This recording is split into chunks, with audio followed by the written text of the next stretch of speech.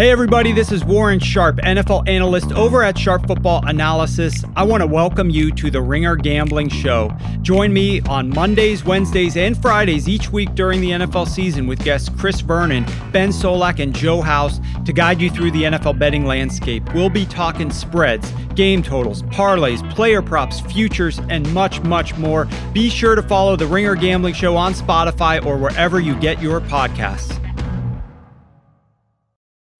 Allstate wants to remind fans that mayhem is everywhere. Like when your fantasy league meets up at your house. Everything's great until the hot plate gets too hot for the tablecloth. Now your kitchen's up in smoke. And if you don't have the right home insurance coverage, the cost to fix this is anything but a fantasy. So switch to Allstate, save money, and get protected from mayhem like this. Not available in every state based on coverage selected, subject to terms, conditions, and availability. Savings vary.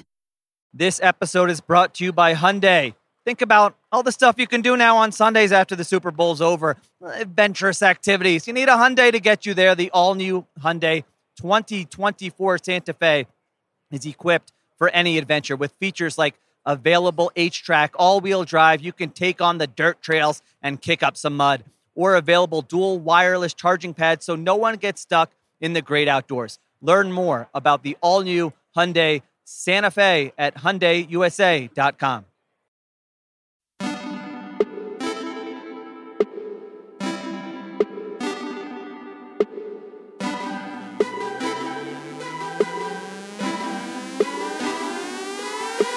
Welcome to the Ringer Fantasy Football Show. My name is Danny Heifetz. I am joined by Danny Kelly and Craig Horlbeck. Welcome to our first Wednesday Power Hour, where we will be ranking something every Wednesday during the season. Power ranking. Power ranking. We're gonna be power. It's not just. It's not like it's going to be powerful rankings. Yeah, there are rankings and then there are power rankings. Who coined power ranking, by the way? Because that is really caught on. You think people just did all these rankings and someone's like, it's the power. These are the power rankings. So we're going to do it. If you've ever done a power hour, you can probably guess what's coming, which is we're going to rank stuff. We're going to talk about them for a couple minutes, and then you're going to hear this sound, and then we will move on. Probably not immediately. We'll probably take a little bit to wrap up. But we're not going to be drinking because we have jobs, and we don't want to lose them. Maybe we'll get them in more drinking. Maybe once in a while. Can you explain to people who don't know what a power hour is real quick? Oh, sure. The power hour is you and your friends hang out for an hour, and every minute of that hour, you take a shot of beer. I guess it could be a shot of other things, but usually traditionally a lot. It's a shot of beer, and that usually accumulates to around 7.5 beers. But it's fun. YouTube has a lot of these compilations for Power Hour where they'll play like songs from the 90s, and every minute the song will change, and every time the song changes is when you take a shot of beer. We're not condoning this type of behavior. However, in certain environments, it could be a fun time. We're not discouraging it either. I also think the YouTube genre of Power Hour has almost surpassed the game itself. I think now it's like way more fun to just throw on. There's so many YouTube Power Hour playlists that it's like a good mashup. Just here's a different music video for a minute 60 times is almost more popular than the actual game. When's the last time you guys did a Power Hour? The actual shot a beer thing, a really long time. But the early 2000s. The YouTube videos all the time. They're fantastic. What about you, Craig? In the last 6 months. Like Craig's like last night. Really? Not the full. We do Power Half Hour because like Power Hour is a little bit aggressive. We're Can't be doing Power Half Hours. They're not going to be an hour. Nobody email us and be like, it's not the whole hour. We're not going to be doing it for the whole hour, okay? You guys don't want us to hear us power rank something for an hour. That's a lot. We're only going to do less than a full hour. Yeah. So we're going to be doing this every Wednesday. If you have ideas you want us to power rank in the future, please email us at ringerfantasyfootball@gmail.com. We will look at all your concerns and all your thoughts on what we should be power ranking. Today, we're going to be just ranking the things that we want answered in week one. Like there's obviously it's week one. You don't want to overreact to anything, but there are some things like we can just, if you see it, like you will just know. And there are just questions. We've been talking about stuff for like 6 months or 9 months in some cases. And it's like, we'll just find out this weekend. Yeah. Finally, we'll know if all of our analysis was wrong or not. There we go. Just like. We'll know immediately if we've made a huge mistake. So I have done these rankings. This is not like we all ranked in composite ranking like our draft guide. Like I ranked them. And if I'm wrong, you guys can just yell at me. Sure. Does that work? Works for us. Yep. Yeah. And then we'll be doing that every week. Each person will be ranking things each week, and we'll yell at each other. Real quick, before we actually do that, though, there is news. Latavius Murray is released from the Saints. They tried to shake him down for a little more money before the season. DK, do you want to just do your victory lap on Tony Jones? Yeah, I would like to say I mentioned Tony Jones on the podcast. You guys made fun of me. Funny how things work out. I will say, Heifetz has him ranked higher than me on his rankings. For the record, you made fun of me, and then I actually ranked him higher. So I mean, like, hey, victory that's lap fine. is. DK, I sincerely apologize. I actually did draft Tony Jones for $1. Yes. Because of what you told me. Yes. Okay, glad we can start our power ranking episode with the Tony Jones victory lap, just like everyone really wanted to hear. Okay, let's get to power rankings. Again, these are basically like season swinging questions that we want answered in week 1, like things we just need to freaking see. What the hell is, like, I'm tired of talking about it. I got number 1. Okay. What version of Jameis Winston are we seeing with the Saints? Speaking of seeing, Heifetz, start the clock. timer. Start the Shit, timer. the timer. Oh my God, the timer. I forgot. Okay, let me start over. You didn't hear that. First one. Timer began. Great start.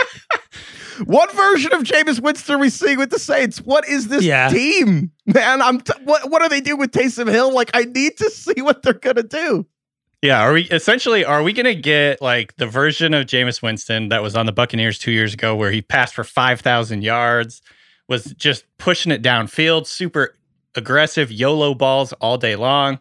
I remember writing an article like 4 or 5 years ago about how Jameis Winston needs to stop playing hero ball. And again, it was like 4 or 5 years ago and he never did stop. So I want to know if there's just so many question marks going on. Yeah. Has he actually figured it out? Is he going to start to take care of the football? Can they coach that out of him? Obviously the LASIK thing is a factor. He can see now. That's huge. Also, like, I still feel like I'm hesitant about these receivers. We've really talked about Marquez Callaway just becoming, just slotting in for Michael Thomas like it's nothing. There's Traquan Smith's involved. Like the weird tight end situation with Juwan Johnson, Adam Troutman. There's like Tony Jones. There's like 5 guys starting for the Saints that no one had ever heard of before this year.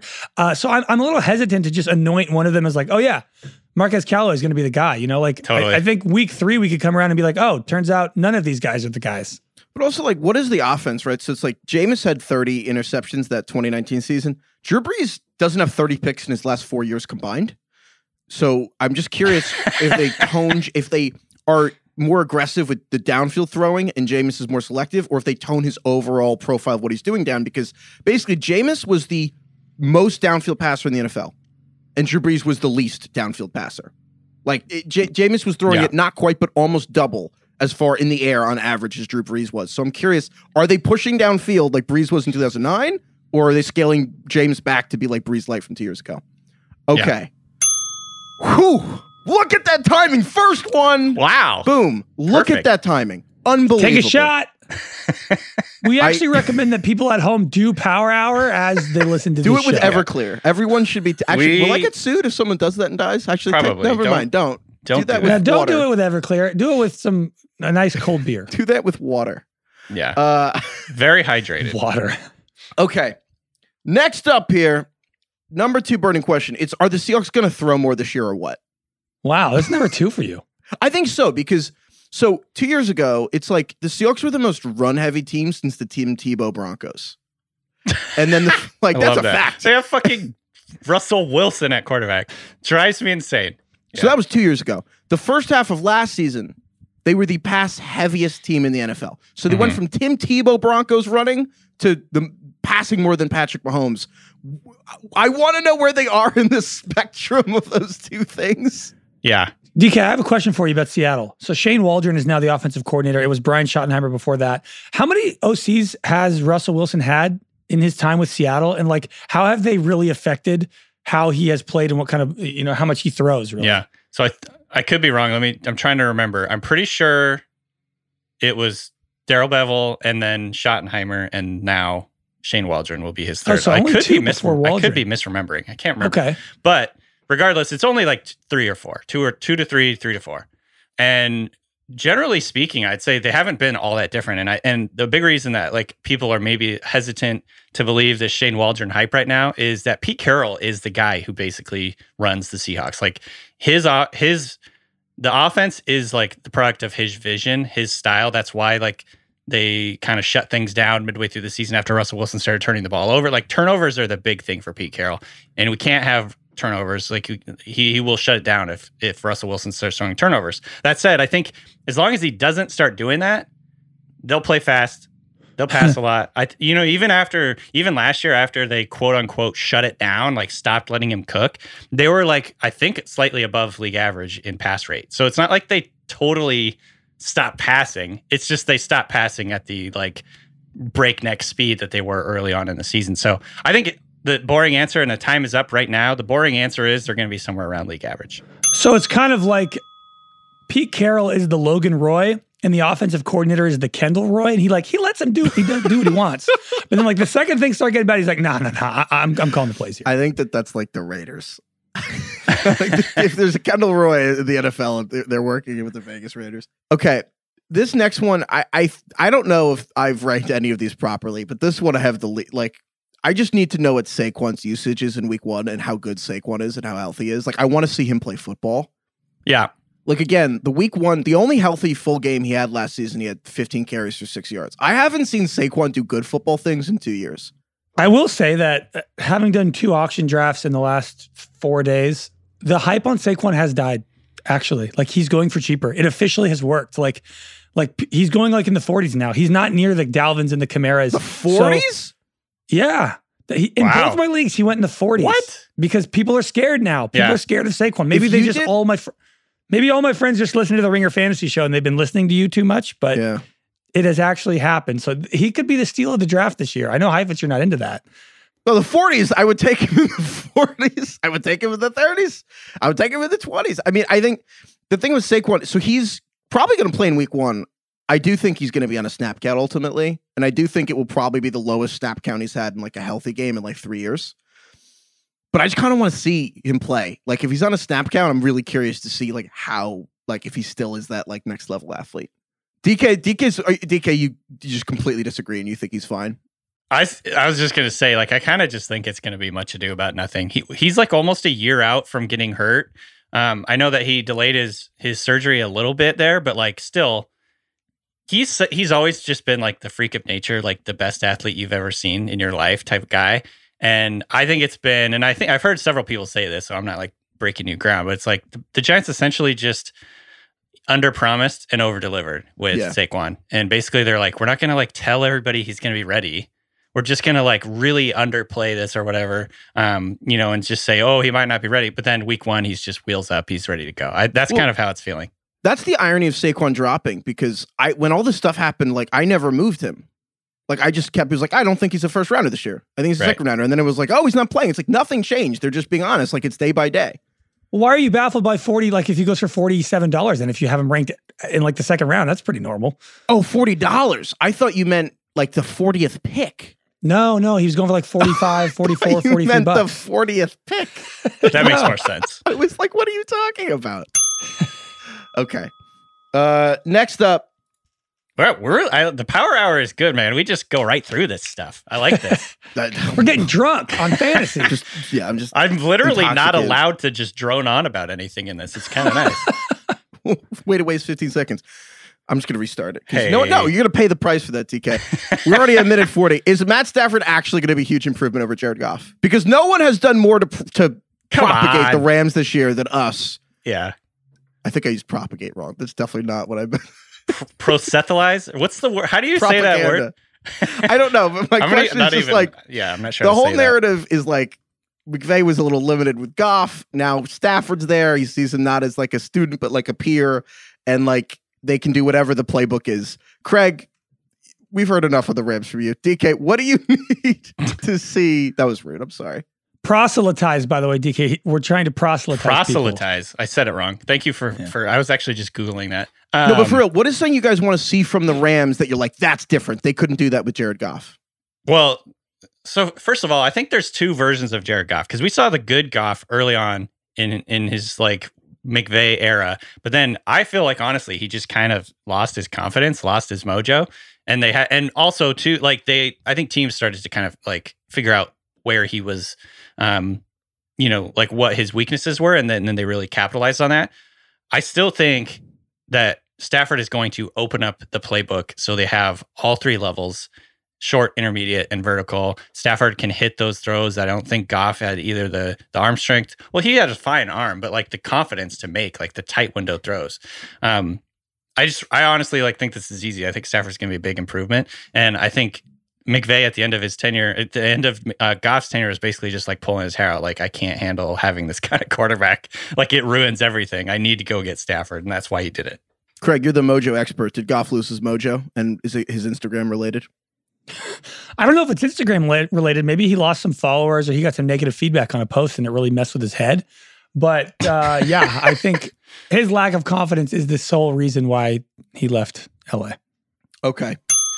Next up, is Kyle Pitts legit? If Kyle Pitts is not good, I will never trust the draft ever again. What does his line need to be week 1 for us to be okay? I need it 4 catches, 70 yards? 6 for 60. Here's the thing. If he has a bad line, but 1 or 2 incredible plays, that's fine.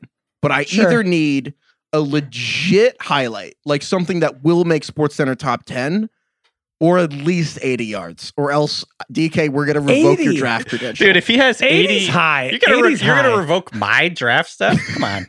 Everyone. Actually, literally, it's actually really convenient because every single analyst said he's the best tight end prospect I've ever seen. So we can just sweep up and round up all the draft analysts. If he had 80 yards, if he averaged 80 yards, he would have 1,300 yards over a 17-game season. Which would be double the rookie record. I feel that's what I did. That's what I did to say. All right, 70. 70? I'm not happy with 66. 6 for 60, I think, is a fine start, and I'll feel good about it. If he has less than that, then I'll start being oh, God, we probably overdid this.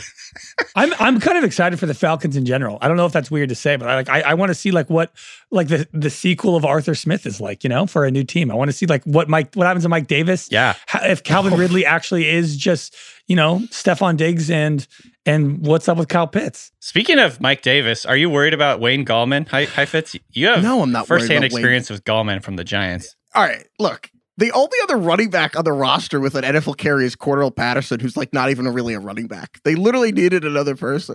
It's all Mike the situation this year. It's Mike the situation, Davis. Yeah. I thought about putting Mike Davis on this list. I realized the only people who care about that is me and the people who've radicalized Mike Davis that I have radicalized. And also, I assume Mike Davis's family. Just proselytizing Mike Davis. Proselytizing. Okay. Good callback. Nice call. Next up. Sick references, bro. Your references are sick. Weed is tight. Is Dak 100% back? Yeah. And that's a good I guess question. my caveat to this is what do we need to see to feel that? So we're recording this on Wednesday. Obviously, the first game is tomorrow night. The last time we saw Dak, he had 1,700 passing yards in 4 games, which I believe is the best stretch for any 4-game stretch in NFL history. So kind of hard for him to follow up. I'm kind of just curious. He's coming off this weird pitcher injury and he was missing a lot of time. I kind of feel like the Bucs might wreck the Cowboys tomorrow. I know, we got to be realistic here. They're playing the Buccaneers in Tampa Bay. It's the first game of the season. Rusty, got to shake off all the rust, blah, blah, blah. The Cowboys' offensive line is banged up. We don't know if Zach Martin's going to play. Yeah. There's a lot of things working against them. I will say, though, don't you think they're probably going to be playing from behind for a good amount of this game? Just based on the matchup, it's at home for Tampa Bay. Tampa Bay could jump out to an early lead, which means Dak is going to have to throw a lot. So maybe he does just go, if he goes over 300, are you going to feel good about it? Or is it more like a vibes thing? No statistical metric? Both. No, it's statistics and vibes. Okay. But you make a good point in that the only reason he had the 1,700 yards was because they were just losing by 3 touchdowns early in all of those games. But right. That could easily happen with Tom Brady against the Cowboys. No offense to Micah Parsons, but not really worried about this rookie linebacker against Tom Brady. Also, I don't really think they intend on getting down early. I mean, the last time the Bucs played a football game, they destroyed Patrick Mahomes. So I think what their goal is going to be to try and maybe have a balanced offense and get ahead and run the ball so they don't have to just drop Dak back 50 times against the Bucs. Yeah, but everyone has a plan until you get punched in the face, Craig. That is true. Is that what you say right before you hit That's Craig Mike in the Tyson. face? Mike Tyson. People always say that. I just want someone to do that once and then actually hit the person in the face. You want violence. Join a fight club. I kind of want DK to hit Craig. That's all. I'm never going to hit Craig. Never. All right, number 7. Craig's move on. Is Sam Darnold going to be good now that he's away from Adam Gase? Honestly, this is the most exciting, boring storyline in the season. I know it should. The Panthers are playing the Jets in week 1. This isn't a hypothetical, it's I know we can't actually decide if Darnold's good in week 1, but they're playing the Jets. How funny would it be if Darnold just destroys them immediately? Oh my God. Is this the final Adam Gase experiment? Is this the last 100%. example? Yeah, because he's out of the league now. Yeah. So again, the list of guys who have had a career year after leaving Adam Gase, like immediately had a career year, is Ryan Tannehill, who, I mean, he turned into a top 5 quarterback. yes, top Like, 3 legitimately. Yeah. Tannehill, Robbie Anderson, Kenyon Drake, Jarvis Landry, Devontae Parker, Damian Williams, all had career years immediately after leaving. To me, I look at Darnold playing with Gase, and then also personnel-wise, Sam Darnold played with 25 different offensive linemen, 24 different receivers, tight ends, 7 different running backs. How on earth was he supposed to succeed? You couldn't draw up a worse situation to throw a rookie quarterback into. Like, honestly, the way it played out in New York, I know that we're making a lot of excuses for the guy, but there are legitimate reasons I think that he struggled so much over the first 3 years. How many years has he played now? 3? Yeah, this is your I 4. don't think it's excuses. It's like he just turned 24 and he was with, it's not like objectively the worst. There's no such thing, but it's like pretty clearly an awful place to succeed. Like he's 24 years old. How old is Joe Burrow? I think they're the same age. I think he's younger than Joe Burrow. Like it's like no one's giving up. You know what I mean? It's like Yeah. I don't know. It's not an excuse. We're like, yeah, wow, Burrow, that was a terrible team he played. It's a terrible offensive line. Anyway, I really like Darnold. I'm into Darnold. I like I said, this is one I shouldn't be excited about it, but I'm very legitimately excited to see how Darnold does this year. So it's going to be. This is another one of those things where it's like he could have 2 straight bad games and everyone's preseason hype is they're like, nah, he sucks. Never mind. Yeah, we knew it. Never mind. No, I'll die on the hill. That should be one of our power rankings is the never mind power The never- rankings. We're just like, no, never mind. We'll just do the never mind power rankings. That's actually pretty good. All right, next up. Is Antonio Gibson going to play on third downs like we all thought? Yeah, this is this one of one's those I big. feel like we might just find out quick, or it might be a never mind. Like again, Gibson was outsnapped by J.D. McKissick 10-1 on third downs. That's one of those we probably will find out week 1. Yeah, this is like sneaky relevant because I feel like Antonio Gibson was the most hyped player of the fantasy offseason and was drafted pretty highly, like above Saquon in a lot of drafts. So this could be a never mind power rank of number 1 in a couple weeks. We didn't hit this, but Washington did release Peyton Barber last week, who got, I believe, almost half their goal line carries last season. Yeah. The thing that people are talking about, so like they released Peyton Barber, but I think the Peyton Barber release has more to do with the fact that Jarrett Patterson looked really exciting and good in the preseason. So therefore he is now their backup. They already know JD McKissick can play his role on third downs. So it doesn't, to me, the fact they got rid of Peyton Barber isn't that big of a deal. Maybe the goal line carries is a thing. Like maybe Peyton Barber, that was like his only role. And, you know, maybe we'll see that change this year. But I thought that was more of a statement that they really like Jarrett Patterson and he's their backup and blah, blah, blah. So I don't know. I'm still worried that Gibson's just going to turn into like the Nick Chubb thing where a really exciting runner, very explosive, like he makes big plays, blah, blah, blah. But his bottom line is just really limited by the fact that his team is not going to give him that 3-down workload. You think Nick Chubb? Well, Nick Chubb is he's the best. Nick Chubb is like the example I would use just because he's like an extraordinarily gifted runner, but his fantasy value is capped because of the way they use him. That's what I'm talking about with Antonio Gibson. Maybe you'd rather say he's Josh Jacobs or something like talented runner who just doesn't have any passing game usage. I just think of them different. I think of Chubb as an extremely polished runner, but not a great receiver. And then Gibson's like an unpolished but talented runner who like has receiving talent they're not using. But yeah, hopefully the whole thing wasn't wish casting. We'll see. Yeah. Allstate wants to remind fans that mayhem is everywhere. Like when your fantasy league meets up at your house. Everything's great until the hot plate gets too hot for the tablecloth. Now your kitchen's up in smoke. And if you don't have the right home insurance coverage, the cost to fix this is anything but a fantasy. So switch to Allstate, save money, and get protected from mayhem like this. Not available in every state based on coverage selected, subject to terms, conditions, and availability. Savings vary. This episode is brought to you by Hyundai. Think about all the stuff you can do now on Sundays after the Super Bowl's over. Adventurous activities. You need a Hyundai to get you there. The all-new Hyundai 2024 Santa Fe is equipped for any adventure with features like available H-Track, all-wheel drive. You can take on the dirt trails and kick up some mud. Or available dual wireless charging pads so no one gets stuck in the great outdoors. Learn more about the all-new Hyundai Santa Fe at HyundaiUSA.com. All right, next up. I don't know if I care about this one as much as I just need an answer so we can stop talking about it. Are the Dolphins going to trust Tua more? Are they going to pass more and like, is Tua good? Because I'm getting a little annoyed with the Dolphins as a thing. I am also annoyed. It's just like they have not earned this much like discussion and debate. Well, at least in fantasy, I would say that the hype is not there. Is there a single Dolphin getting drafted in the top 70? I guess it's just Myles Gaskin. Maybe Myles Gaskin? Looking at our rankings, yeah, Gaskin we have at 77. The narrative with Tua is last year he was bad. Well, he was fine. I think bad is tough, but he was a rookie coming off a hip injury in an offense designed for a different dude. And now Tua is actually healthy and in position to succeed. My question is, they still have the worst offensive line in football, which when you're also talking about having a more downfield passing attack and like Will Fuller and Jalen Waddle, I kind of don't get it. Yeah, this might be a dink and dunk situation. Like we could end up with like a lot of Jarvis Landrys in the Dolphins where there's guys, just racking up 5-yard catches, a lot of 10 catch, 64-yard stat lines getting put up because they're just playing slash ball. Honestly, like the fact that they might have to just get rid of the ball in 2 seconds every play makes me more excited for Waddle. It makes me less excited for a guy like Will Fuller, who's going to be running vertical routes, most likely on the outside. But Waddle, if he's being used on screens, quick slants, play action, just get the ball out really quickly, blah, blah, blah. And that was like, Tua played that kind of style at Alabama where you just want to get the ball out quickly, very in rhythm, all that stuff. Like Waddle could be the surprise guy in this offense, and they might not lean quite as much on Gaskin. I will say though, like the Gaskin thing is interesting because he averaged like 6 targets a game or something like that after he took over as starter, and that might not change because they just need to get rid of the ball so quickly. I'm kind of nervous the Dolphins are going to struggle to put up 20 points a game.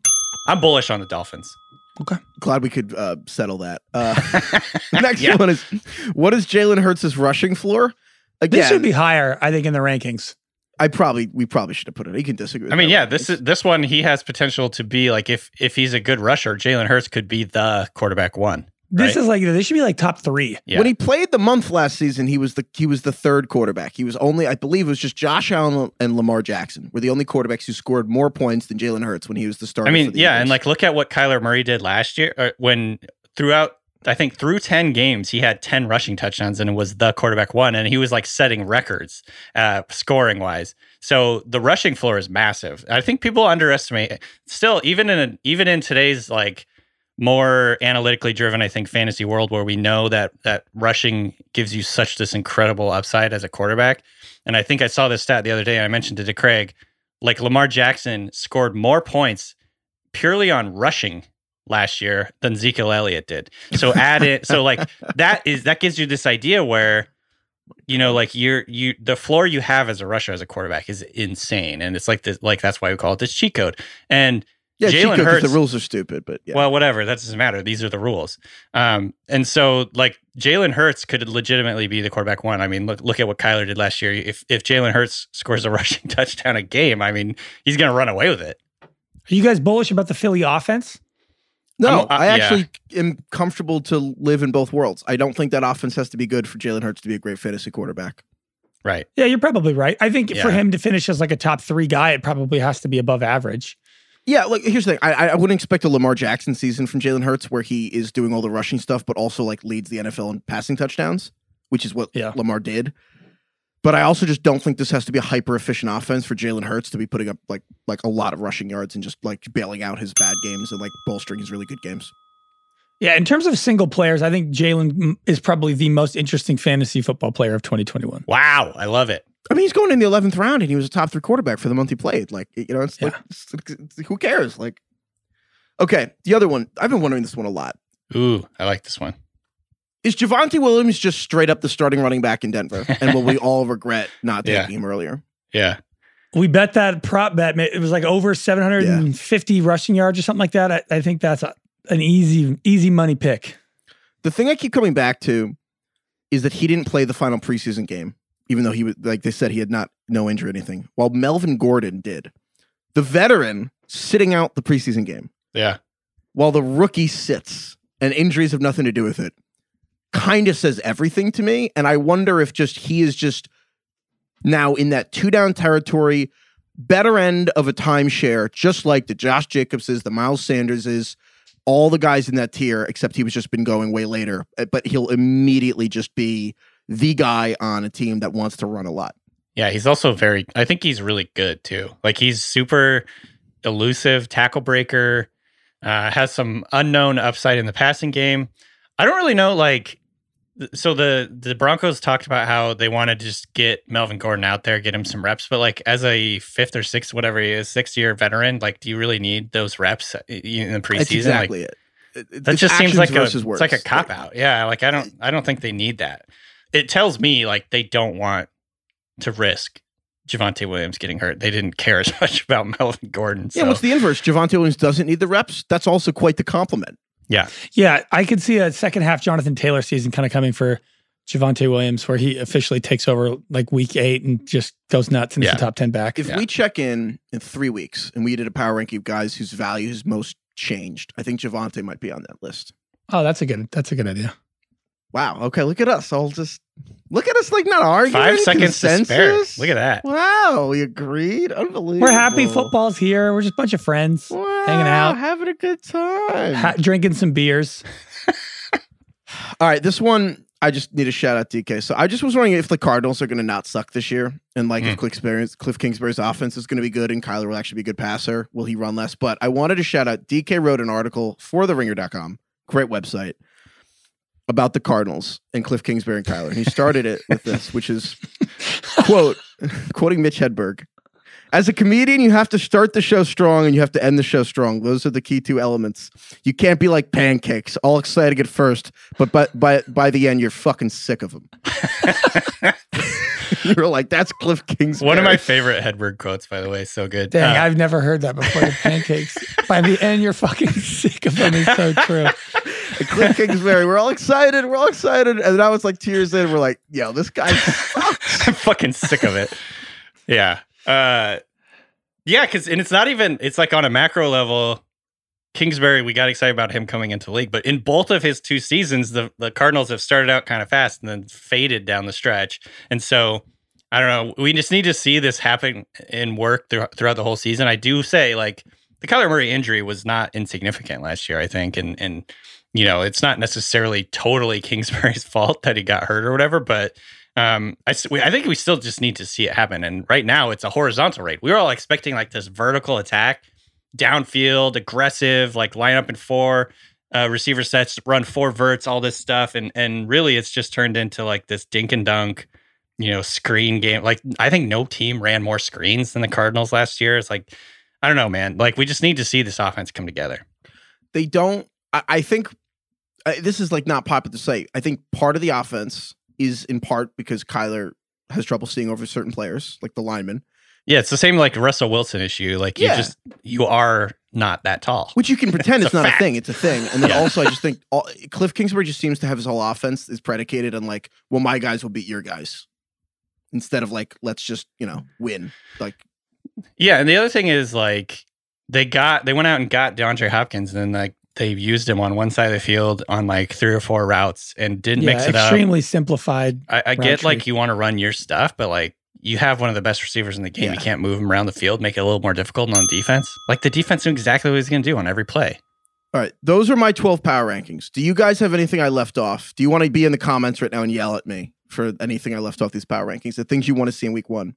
We talked about Saquon, but I think what is Daniel Jones is like a big fantasy implication this year because there's some fantasy. I think we know. I think we know what he is. So maybe you don't need that question. What are you going to see? That's like, what are you going to learn in week 1 from Daniel Jones? I'm not saying he's Josh Allen, okay? I'm not saying that. However, if you go back to last offseason, we were saying some of the same stuff about Josh Allen. Like, look, we've seen it for 2 years. This guy's inaccurate. He turns the ball over. Like, he's not going to turn into this great passer. And then all of a sudden, Josh Allen turned into this incredible passer. I'm not saying this is by far the outlier, but I'm just saying, like, this is a do or die year, I think, for Daniel Jones. And so we'll see. I think I'd look at it, even if you, like, I'm not a fan, but the obvious rebuttal is I'm like, not a fan. This offense just has not been playing together. Like, the entire premise of the offseason for the Giants was get Daniel Jones weapons, and Kenny Golladay and Kadarius Toney missed like 3 weeks apiece with hamstring injuries. Like They had a terrible they have, offseason. and now Evan Ingram's Yeah. hurt. Saquon's coming back. He's probably at least on a pitch count. Like, and also the offensive line is not a disaster, but like I don't know whatever one tier below disaster is. That's the Giants line. Like it's going to be really hard to learn something from them the first 2 weeks as the entire offense learns like each other's names again, and then also they're playing Denver and Washington. Like that's not really setting them up for success. Yeah. I think one other thing that I think I would have ranked is like, what the F is going to happen with Jamar Chase? Is he just wide receiver Trent Richardson? Yeah. Oh my God. That would suck. You know? Yeah. Well, so for context, for people that haven't been following it, he's had a pretty disastrous preseason / training camp. Like there was reports early on that he wasn't separating in camp, which was never a big part of his game. And then he was also dropping just an incredible amount of passes. He dropped like 4 out of 5 of his preseason targets or something like that. So, I mean, yeah, and look, the Bengals don't have a good track record of top 10 receivers that, like panning out or whatever, like go back to John Ross. So it's starting to make me a little nervous, but like at the end of the day, I still think his talent is gonna show out. Craig's 2019 preseason crush Auden Tate out here going to take stabs from Jamar Chase. I also shout out to Seth Galina at Pro Football Focus who made a cut up of like one of those like hype videos of like every Jamar Chase catch in the preseason, but he just had like one screen. He just did like the so mirror. He just played it from like every it. camera angle, and then he flipped the camera. So he had like there were like 6 shots of it and flipped this. He had like 12 different angles, and they did slow mo. It was unbelievable. He'll be fine. The other one I didn't do, but probably should have. It's just the Niners with the whole like the that's a big one. experiment they're doing there with Trey Lance and Garoppolo and the whole. All right, yeah, see what happens there. Yeah, are they gonna do a quarterback committee? Is the big question. Like it hasn't really worked in the NFL. I mean, it hasn't really worked in any level in college either. I mean, I think there's probably a few examples of teams doing it, but I feel like as a quarterback, you have to be back there and you have to get in the rhythm, and you can't be like expected to come out every time. I mean, is this just going to be the Taysom Hill, Drew Brees thing? I hope so. You're hoping for chaos? Like a 3-way relationship itself, it just matters if everyone's on the same page. I think Taysom Hill, like many side pieces, was made certain promises about once I leave this person, I'm going to be with you, and then it's not that. But the Garoppolo Lance thing, everyone knows the deal. Everyone knows 2 years from now who's going to be with who, and it's not going to be Jimmy. I got another question. What is Ryan Fitzpatrick going to look like this year? Yeah, he's going to have a beard. No, and he's. I mean, like, is he going to be the Ryan Fitzpatrick that just goes like bonkers and turns all his receivers into like top 10 guys, or not? Or is he just going to get benched? He's definitely not going to get benched. I don't think he gets benched. I think it'll be rougher to start the year than people think. I think that the transition to I think it might be. Is probably tougher than people think off the offset. It's been a little like there hasn't been a ton of hype, honestly, so far about Fitzpatrick, has there? Like, have you guys? You think they're like a little bit nervous? Like he's been kind of mediocre, and they're like, "Oh shit." There's been a little bit of Taylor Heineke hype, which I find baffling, but still, it's just like, interesting. And then they didn't name him the starter until like a week ago. I don't know, just a little bit nervous. I think it'll be all right. Spring is here, and you can now get almost anything you need for your sunny days delivered with Uber Eats. What do we mean by almost? Well, you can't get a well-groomed lawn delivered, but you can get a chicken parmesan delivered. A cabana? That's a no. But a banana? That's a yes. A nice tan? Sorry, nope. But a box fan? Happily, yes. A day of sunshine? No. A box of fine wines? Yes. Uber Eats can definitely get you that. Get almost anything delivered with Uber Eats. Order now. Alcohol in select markets. Product availability may vary by region. See app for details. All right, you guys want to get to some emails? Yeah. Let's do it. All right. A lot of you guys listening have a lot of thoughts on how to pronounce Craig. Holy crap. Do we have a lot of listeners? A lot of conflicting in the opinions. UK and Ireland and Australia, and a lot of people sending YouTube videos to explain to me what those places are and the differences between them, which I will explain. But Craig, it is in fact in the UK and all the places with like, I guess, I don't know, the King's English, Craig, like a crayfish with a G. Like how we say it. Craig. Oh, so it's not like how we say it. So Max points out, and he's like, here's why. It's paid is not pronounced ped. Laid is not pronounced led. Why is Craig pronounced Craig? But there's also said, it's not Craig. It's not like egg. All right, it's like egg, which has the Y in it. Craig. It's not Craig. You said like ped. Craig is not pronounced Craig. So the one that I listened to on like some website where it was like, here's how you pronounce Craig and blah blah blah. The one that I heard was like a Scottish guy. It sounded like going like Craig. I think the King's English Craig it's very similar. I mean, there's like a little bit longer like yes, I. You just sound. elongate the AI sound. Craig. Also, kind of. We also got a note from Daniel who said, I used to work with a lovely Romanian guy. One day he finished a work phone call that seemed to take a lot longer and require a lot more explanation than it should have. He hangs up the phone, sits back in the chair for a moment in reflection, then comes out with, Craig. Who calls their child Craig? That's very rude, Daniel. How dare you? Daniel, what an original name. Whoa. Let's not go in on the Daniels here. I got 3 Daniels here shitting on me. This email actually continues that the Romanian coworker also taught me a lovely Romanian expression that was, quote, to have a carrot up one's bum, which means when you're nervous. It's like the sphincter thing. It's like tight butt. Yeah. So I think Craig's got a carrot up his bum about how to pronounce it. Craig. Also, just shout out did we figure it out? Like, I still feel like I don't know how to pronounce Craig. I mean, it's Craig. It's his name. Well, I'm going to pronounce him Craig. I'm going to keep calling him Craig. Thing. It's like whatever he says. That's the answer. It's his name. It's like the word egg, but Craig.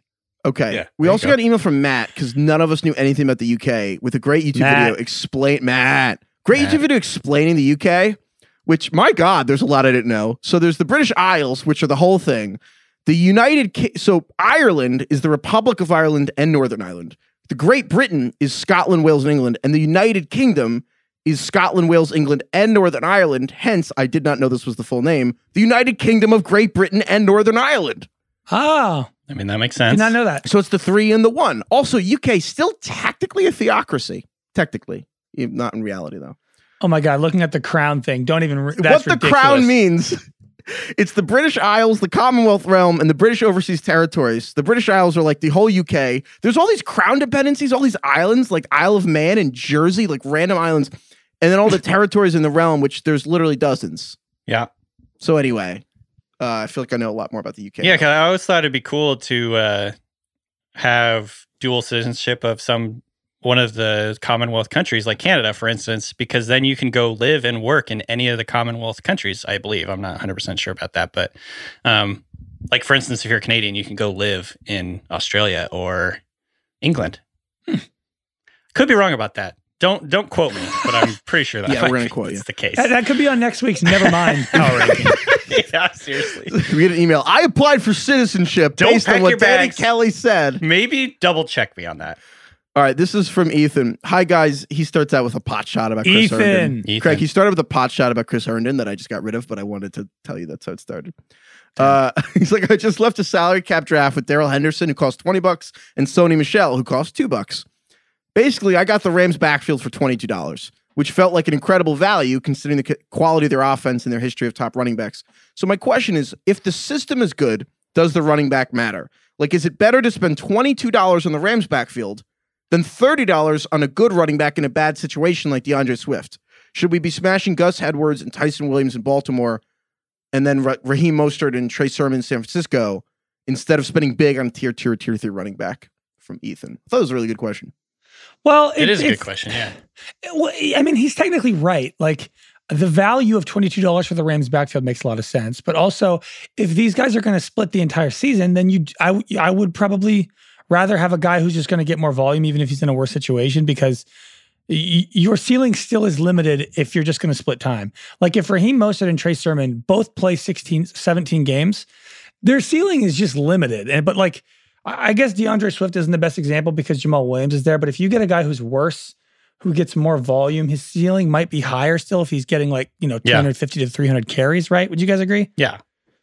I think it's like, this is sort of he's not comparing like obviously some of the top tier guys. It's, obviously we would say take one of the top tier guys. Don't try and like fuck around with like a weird running back rotation. But like, instead of taking one of the tier 2 or tier 3, like the dead zone guys. So for instance, like, would you rather have Mike Davis or do the Gus Edwards, Tyson Williams thing or something like that, Or right. I don't know. Like, I think I might rather, I know where Heifetz would go on this.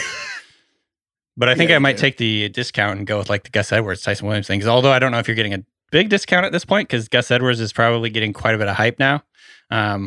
Well, the real answer to me is it's very simple. It's if Henderson costs $20 and Sony Michel costs $2, go get yourself Sony Michel. I feel like Sony Michel is going to have a huge window.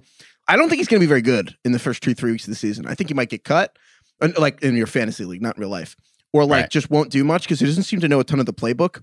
The second half of the season, I feel like Sony Michel will just have that job by the end of the year. I could see it. Yeah. And like Sony Michel to me, I don't know if there's anyone that I have as much antenna up, not necessarily because they're on my teams now, but the second they get dropped for not having a big role or just a guy like he's not doing anything, I'm gonna send trade offers to Sony Michel if I don't have him, and you can get him for $2. Like Maybe the answer is go get Sony Michel for $2, go get Tyson Don't Williams bother with for Henderson for $2, 20. and then get Ty Johnson for $2 and call it I a think day. the answer is get the cheap ones. Yeah, go You big can on just other guys. win the job even if everyone's healthy. All right, that's all we got.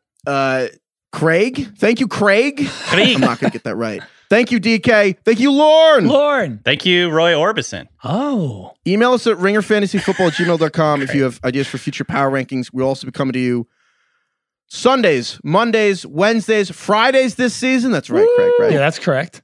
The season is starting, you guys. Season starts tomorrow. Wait, real quick. Wow. Predictions, because we're not going to be live between now and Bucks Cowboys. Who do you think wins? Bucks Cowboys, DK? Going Bucks. Give me a score. 28-26. Craig. 62-55 Cowboys. I hope I so. hit this number exactly last year. That'd be amazing. I had Chiefs Texans to the point. Oh yeah, that was good. So do it again. Bucks 31, Cowboys 23. Okay. Which I like will it. cover the spread because it's 7.5. That's 8. There you go. All right. Thank you, everyone. We will see you guys on Friday.